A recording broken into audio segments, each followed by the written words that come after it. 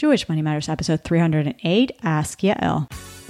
You're listening to Jewish Money Matters, the podcast where Jewish wisdom and spirituality meet your money and your business. Money is a means to serve God in this world with joy, to build a life that leaves an imprint way beyond our time in this world.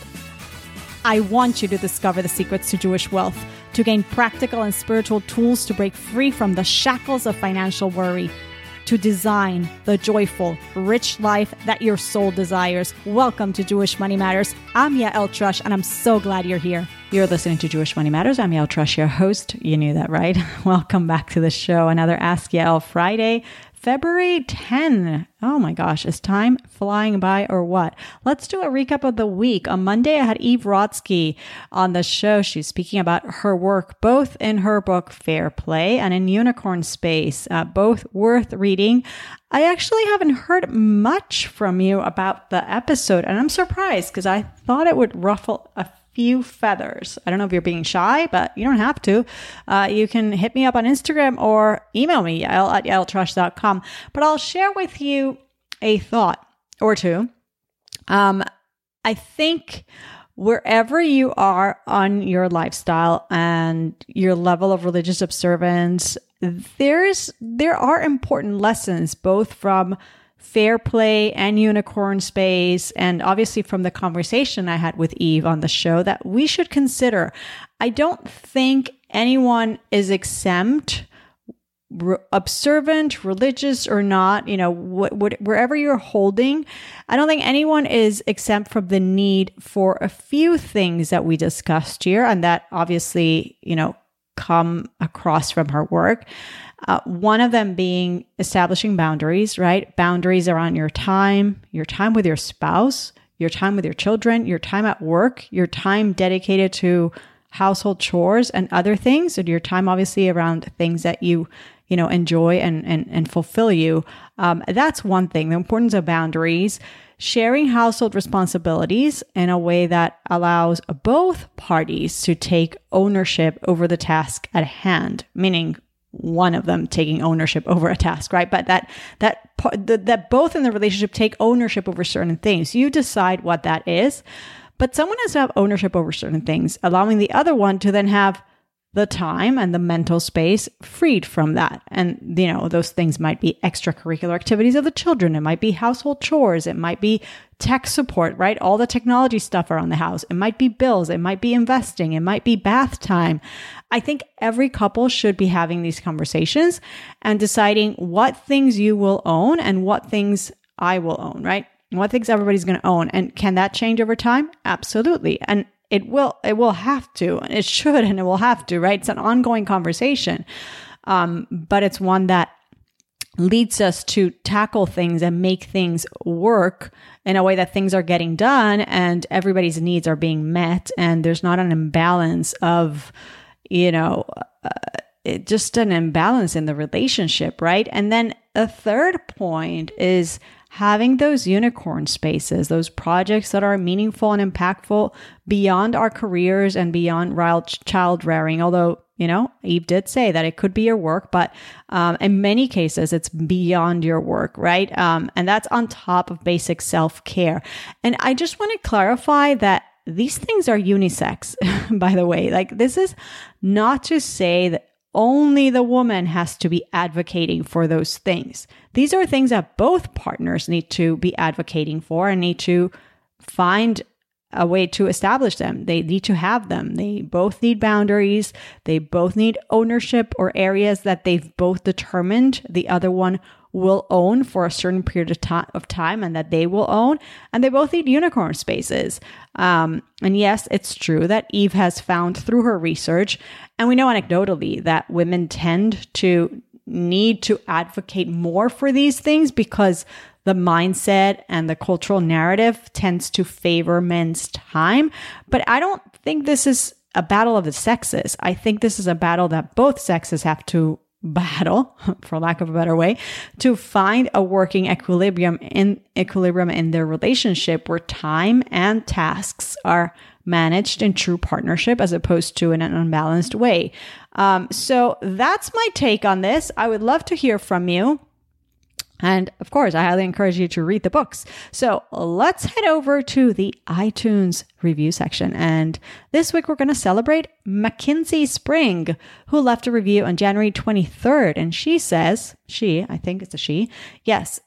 So far, I love it. I haven't been a follower for long, but I've learned so much in just a short time. It also feels personable, so I enjoy that as well. One of my main goals this year is to work on my finances, so this is right up my lane. I know what I'll be listening to on my way to work tomorrow. Happy face. So sweet. I'm so happy, and I'm happy that you find it personable, and that's part of the goal. It should be, right? And I'm very excited that one of your goals this year is to work on your finances. So I'm glad you found us here and that you are here. Be in touch with me, and I will send you a link for us to connect on the phone for 20 minutes. And I'm looking forward to that. So you can email me, yael@yaeltrush.com, or you can DM me on Instagram, and I'll send that link for us to connect. So thank you again, Mackenzie. And let's head over to the mailbag. I'm going to tackle one question, which is, it's going to be, you'll see from the answer. I mean, it's a lot to tackle in one question. So I think I'm going to take a break at that. I do have other questions, but I'll leave them for next Friday.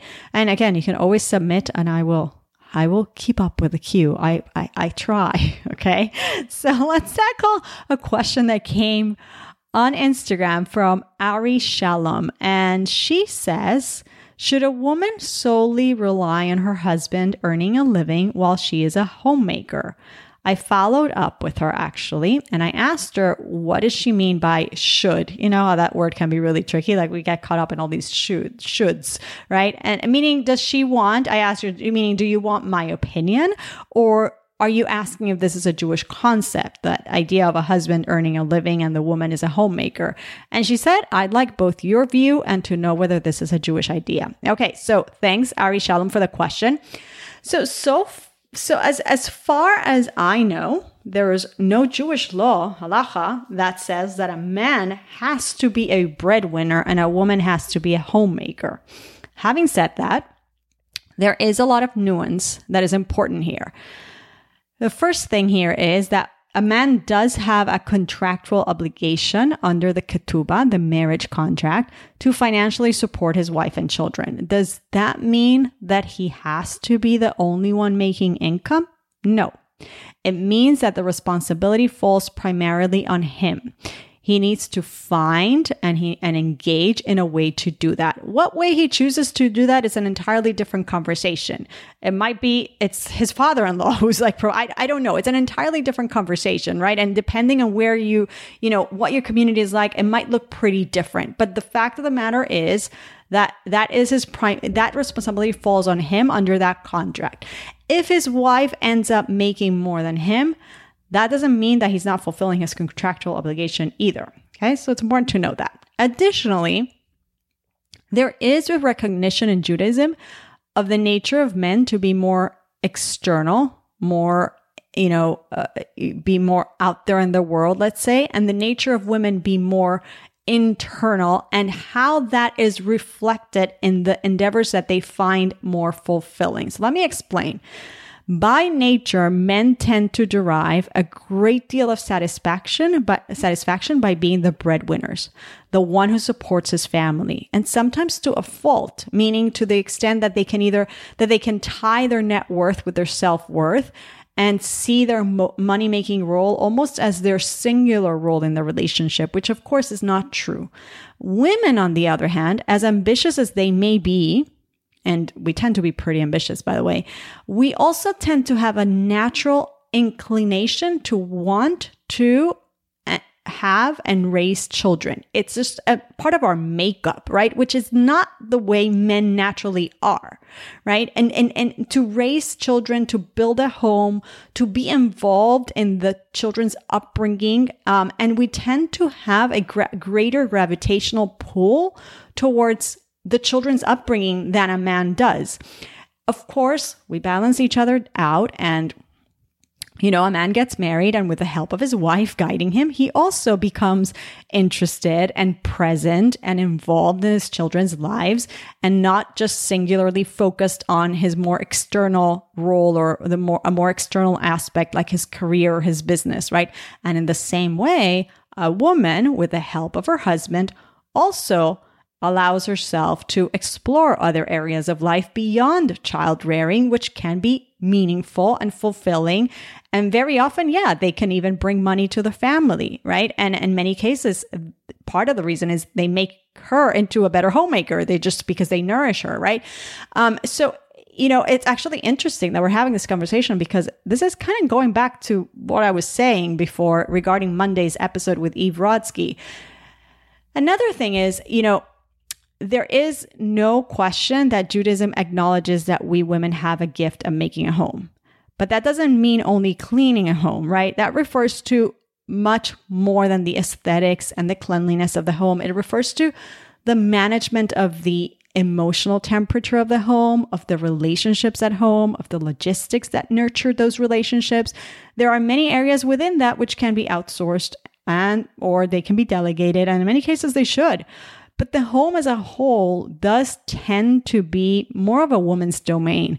And as I said, women are more naturally inclined towards that, or those elements that make up a home, right? Like children, husband, those relationships. Again, it doesn't mean that men can't or shouldn't be involved in the minutia that running that household entails. But it definitely means that the woman tends to be more of the CEO and gravitate towards that role. Having said that, however, this doesn't mean that women are solely confined to this role or shouldn't ask their husbands to step up as co-directors of this operation, right? And there's many, many Jewish women who work outside the home.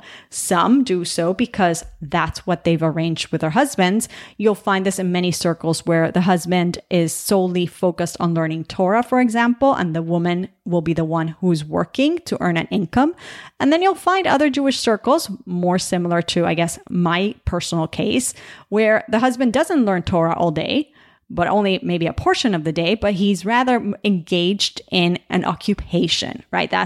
He does do that. He's engaged in making a living. I don't like that expression, but bringing in an income. And the woman, making a livelihood is a better expression. And the woman may or may not work outside the home. And that is, again, decided as a couple as well.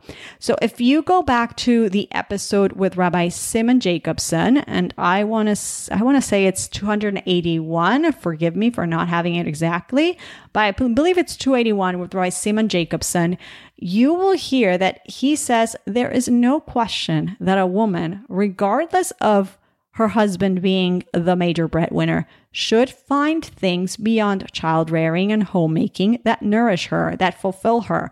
And again, we go back to this idea of unicorn space from Monday's episode. And of course, there's going to be periods of time when you have tiny babies, you might not be looking for that, but you will know when that is needed, right?